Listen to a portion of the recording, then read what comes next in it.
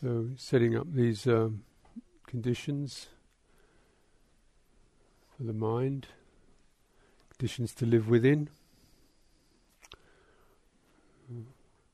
Basic law of karma. Everybody hear me okay? Are we loud enough?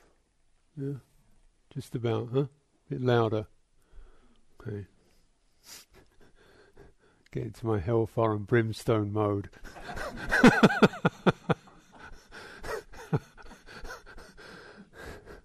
Try to talk tenderly and gently but loud. Basic principles of karma, that intentions, actions give rise to results. The Buddha's teaching is about causes and conditions, and penetrating the roots of causes and conditions. So we're setting up skillful causes and conditions. And then really it's that's one part of the practice. Other part of the practice is using that support to look into what the mind is doing, what it's bringing up, how it's behaving, how it's causing us stress through its carelessness or imbalance or wrong messages or wrong attitudes that we pick up. So we're very much in a kind of effective, interactive context as human beings. So we're affected by what we've done, what we've learnt, what we've picked up, what we picked up from the world around us, what we picked up from other people, directly, how we've been affected by. So this is the whole field of effects that we are inherently placed in. So in terms of retreat, you try to set up a field which is as trammel-free as possible, and also is giving rise to strong encouragement to ethical sensitivity, to clarity, to composure, to centering. So we're trying to put aside things where we may find ourselves getting distracted or spacing out or really losing focus. That's one of the themes of retreat, why we do it here, why we do follow these forms, as you all know. So you have a kind of the moral sense. Is the one. There's this particular form is a particular expression of the ageless and timeless and commonly shared truth that we don't do to others what we wouldn't have done to ourselves. This is the mutuality that we live within, and that we sometimes forget we live within. We're all affected by other people affect us. We're affected by the planet affects us, and we affect it, and so forth. But we seem to lose track of that. This is kind of human blinkeredness, isn't it? So, because of that, we tend to pollute and destroy the environment and other people and ourselves through that. So, there's a sense of just this, we're in this kind of field of cause and effect. We're not living as independent units. We're living in something bigger that we pick up, get messages from, and act in, and then we receive results of those actions. So, simply speaking of ethics, you're tuned to that sense of not just to do good, but also to get the mind to tune into something that's about having a bigger perspective, a mutual perspective, rather than purely individual perspective. How am I affecting others? What am I picking up from others? So we're trying to actually this is what's called right view. So it's, although obviously, meditation seems to be very much a solitary and internal practice. That's the centering of it. That's, if you like, establishing the central axis of it. But that's the center point. But you also have a periphery, which is everything around you, your actions, your speech, your memories, what you're affected by, and so forth. So you can't ignore that, and you really want to establish your practice as something that can give you the sense of coming to your center, but then also being able to spread through your own field of relationships and ethical actions and how you live, so that the qualities of clarity and composure and attention are spread through the whole of your active and relational experience as well. So when we do a retreat, then clearly one way we're on our own, and just as clearly we're not on our own. But both the things run together. So when we start the retreat, often it's just a matter of really having to, be clear about what the group form is and our sense of that. You can place down particular rules and stuff of this nature, but the main thing is the spirit behind it. You try to get the rules can only be points on a circle or points on a line. You can create rules and things of this nature, but the idea is the rules are just there to encourage or to pick out particular aspects of cause and effect, of how we affect each other, how we want to affect each other in a benevolent way, in a carefully negotiated and non-intrusive way, and perhaps even an encouraging and supportive way. Things like everybody getting in here on time, being together, moving in and out of the shrine room in a caring, respectful way, using the facilities, keeping quiet in the evenings, sharing rooms together, sharing meals. All this kind of stuff is all part of the retreat. So it's not all sitting here plummeting some inner depth.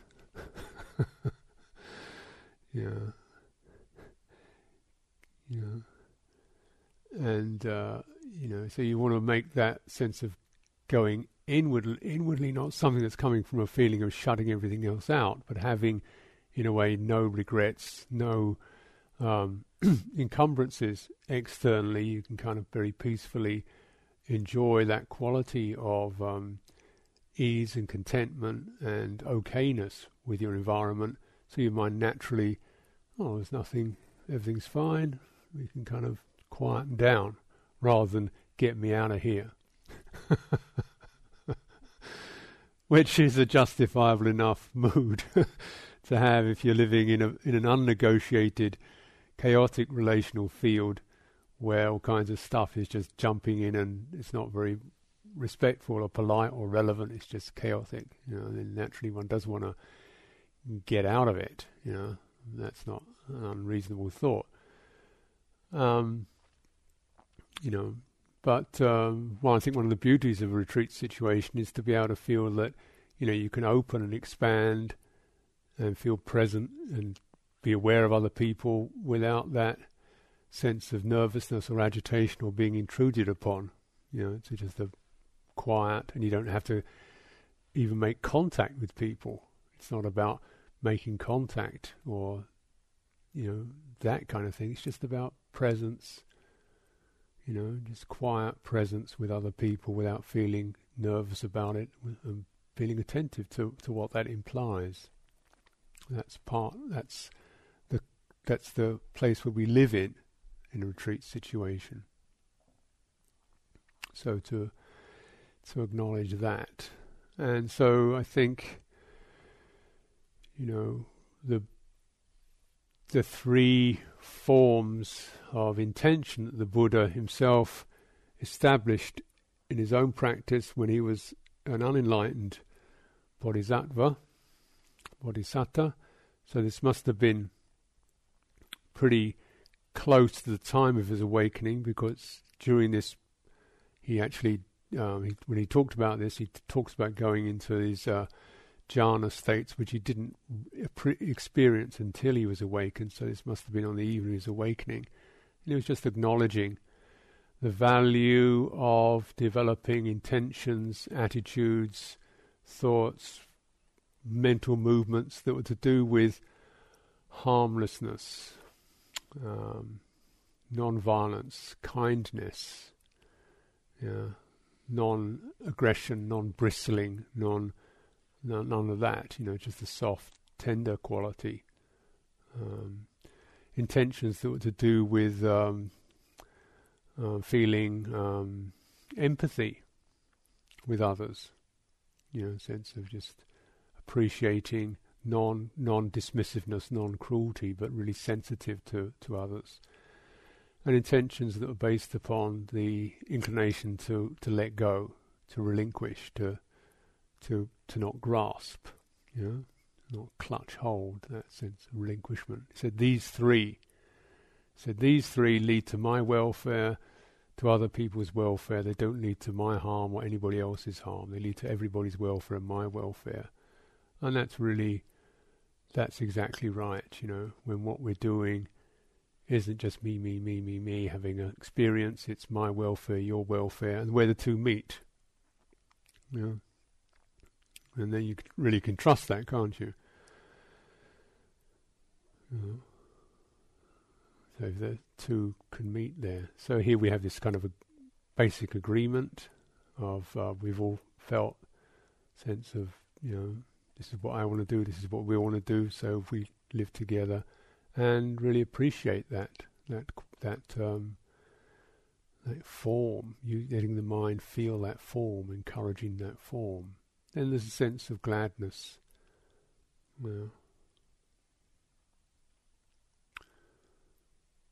Sense of gladness. And this joyful quality. Joy comes into the mind because of relationship. There's a sense of one feels open and happy with others. One has no regrets. One has no darkness. One has no ill will towards others. Therefore, the mind feels bright and joyful, and then you can actually dwell in that quality. This takes a little bit of doing, not because we necessarily have ill will, but it's very often the case that there's an energetic problem, or energetic limitation. It begins to, as you've been through retreats, you notice it begins to change over a period of time. When you come into a place like this and there's 35, 40 other people you don't know, there is and you've been living in a particular space or you're living your own life and suddenly you're sharing it. It takes a while before something you can just relax into being with other people without necessarily knowing their names or talking to them, just kind of feel okay with that. So it's a sense of just sometimes when you come into retreat or spending time here, just acknowledge, presence of other people, and you feel maybe a little bit nervous or whatever you feel, and just relax and consider, other people having similar inclinations, other people inclined towards peace, other people taking precepts. You bring your mind towards those aspects, those qualities, there's a sense of uplift and encouragement. Whereas you bring your mind to, he always scrapes his chair when he leaves the breakfast room, she always leaves her shoes in a mess when she comes out the door, he always comes in last and bangs the door, she always has to flush the loo in the middle of the night and wake me up. You don't get that same feeling. But you could run it either way. But which does you the best service? It's good to dwell on the more full-on positive aspects that people are doing, rather than the moments of carelessness or absent-mindedness that we all suffer from. And towards yourself as well, a sense of what you intend to do, why you come here, after a while you may doubt, you may wonder why you come here. But you definitely, you've made a big determination effort to come here, so there's something there, isn't there? Yeah. What's that? Some movement, some urge towards being a bit bigger or wider or happier or easier or clearer than we may find ourselves becoming in our ordinary lives. We feel a bit dusted or dented by our lives. So it's just kind of coming out of that. So I suggest I'll just do some guided meditation for this evening and settle in. So find the way that you sit most steadily, comfortably, where you feel most balanced, there's least tension and effort in your body. So it centers around the spinal axis. That's the upright column. And if you can align to that, so your head is straight above the spine, then the weight of the body is going straight down into the ground, and the planet is holding your body up. So you sit in the upright position in order to carry as little weight as possible. That's the idea.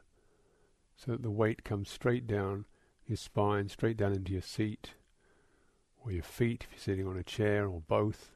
You've got some kind of broad base. The weight is coming down into the earth. This means you don't have to hold yourself through your shoulders, your neck, so on. So just lengthening the spine, opening the chest, letting the shoulders come back, down, opening up the front of the body. Just stretch it and play around with it. See what you can do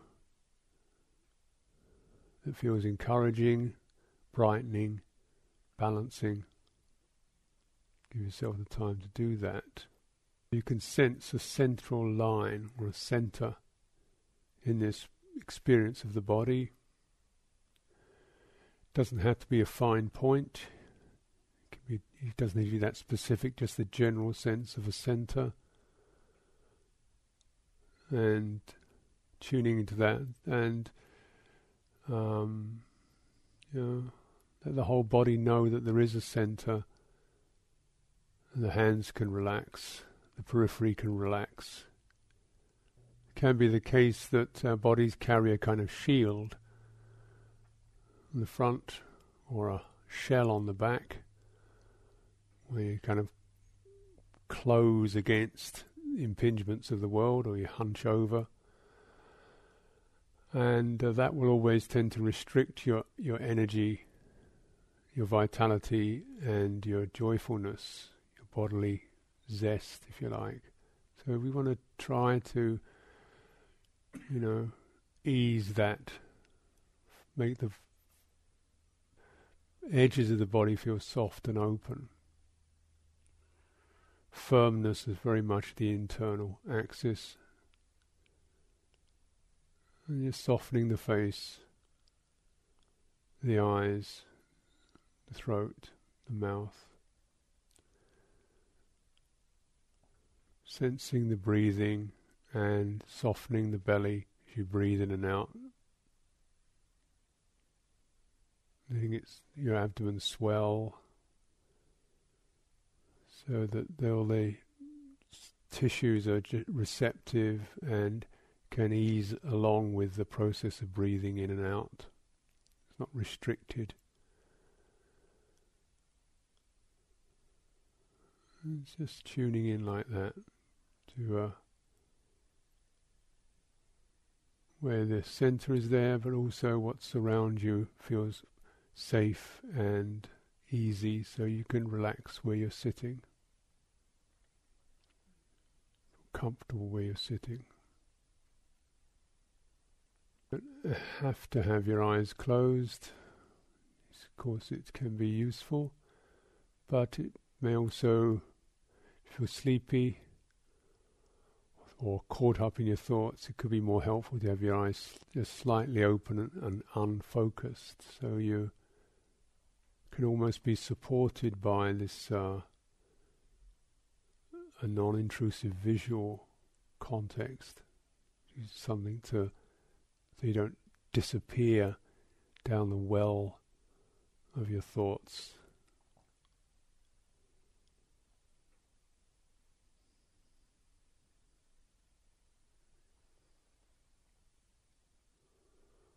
Bring to mind, consider, question, what brings you here? What does a retreat mean for you? It doesn't have to be a whole verbal explanation, it can just be a mood. What do you wish for?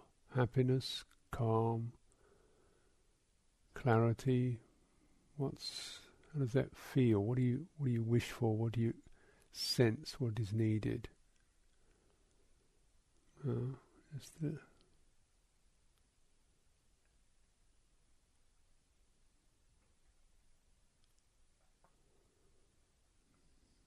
you filled in your application form,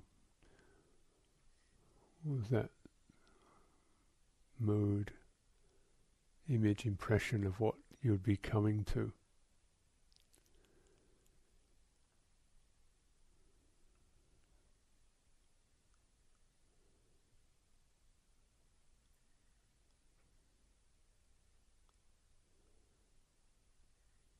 Try to get a feeling for that.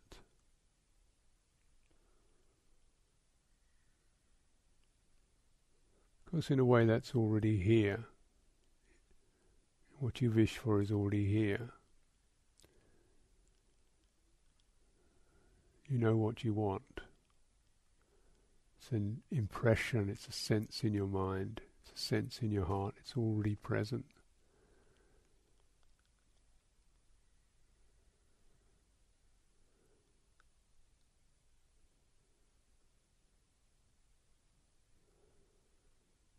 And trying to almost distill and sit within that aspiration, that interest.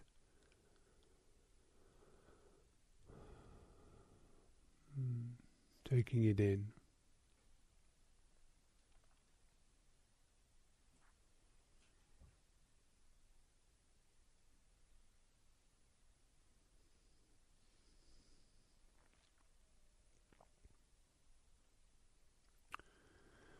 Just consider that all the other people here have their aspiration.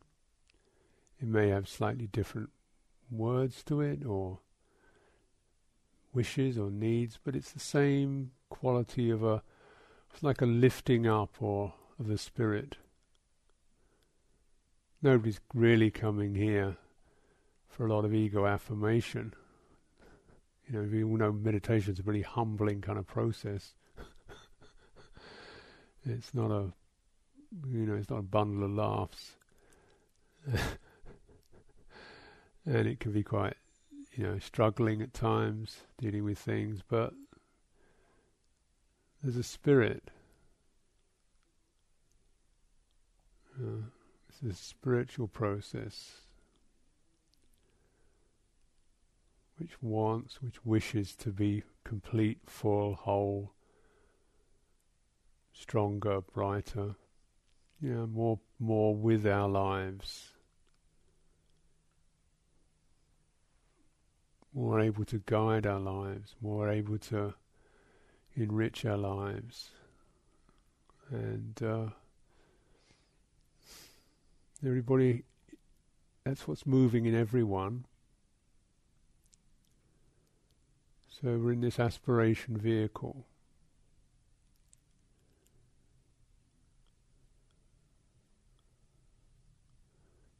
With our difficult bits and pieces,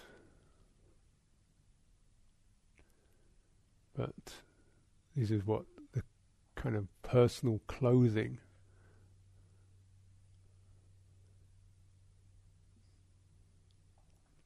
with a spiritual potential within it. To be in this place with other beings who have also touching that and wishing to express and live and feel that.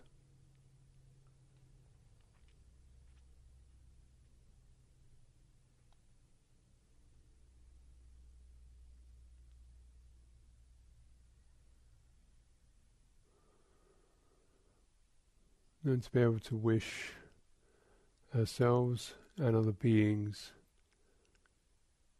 to encourage ourselves and other beings towards that fulfillment.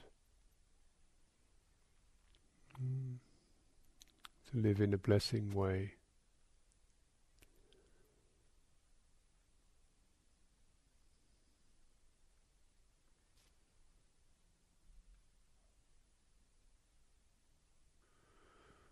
So, coming out of the meditation, just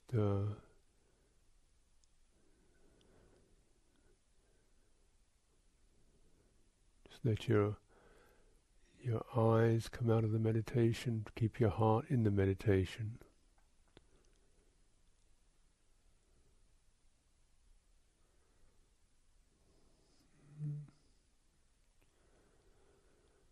Letting your body come out of the meditation, keeping your mind, heart, spirit in the meditation.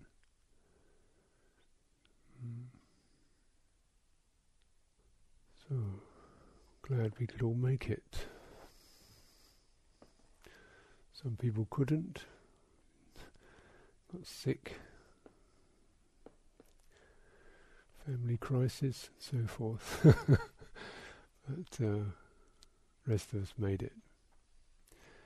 So that's it really for this evening, and tomorrow is start to bring it all together. Start to bring it together. There's nothing on the timetable until the breakfast time. For people who are, obviously, you can sit here all night if you like. We'll get up early and sit here, but there's nothing scheduled for the group sessions until the breakfast. For people who are interested, I thought I'm going to be in the sala over in the monastery at 6, so I can do a little bit of qigong for people who have the interest and energy to do that.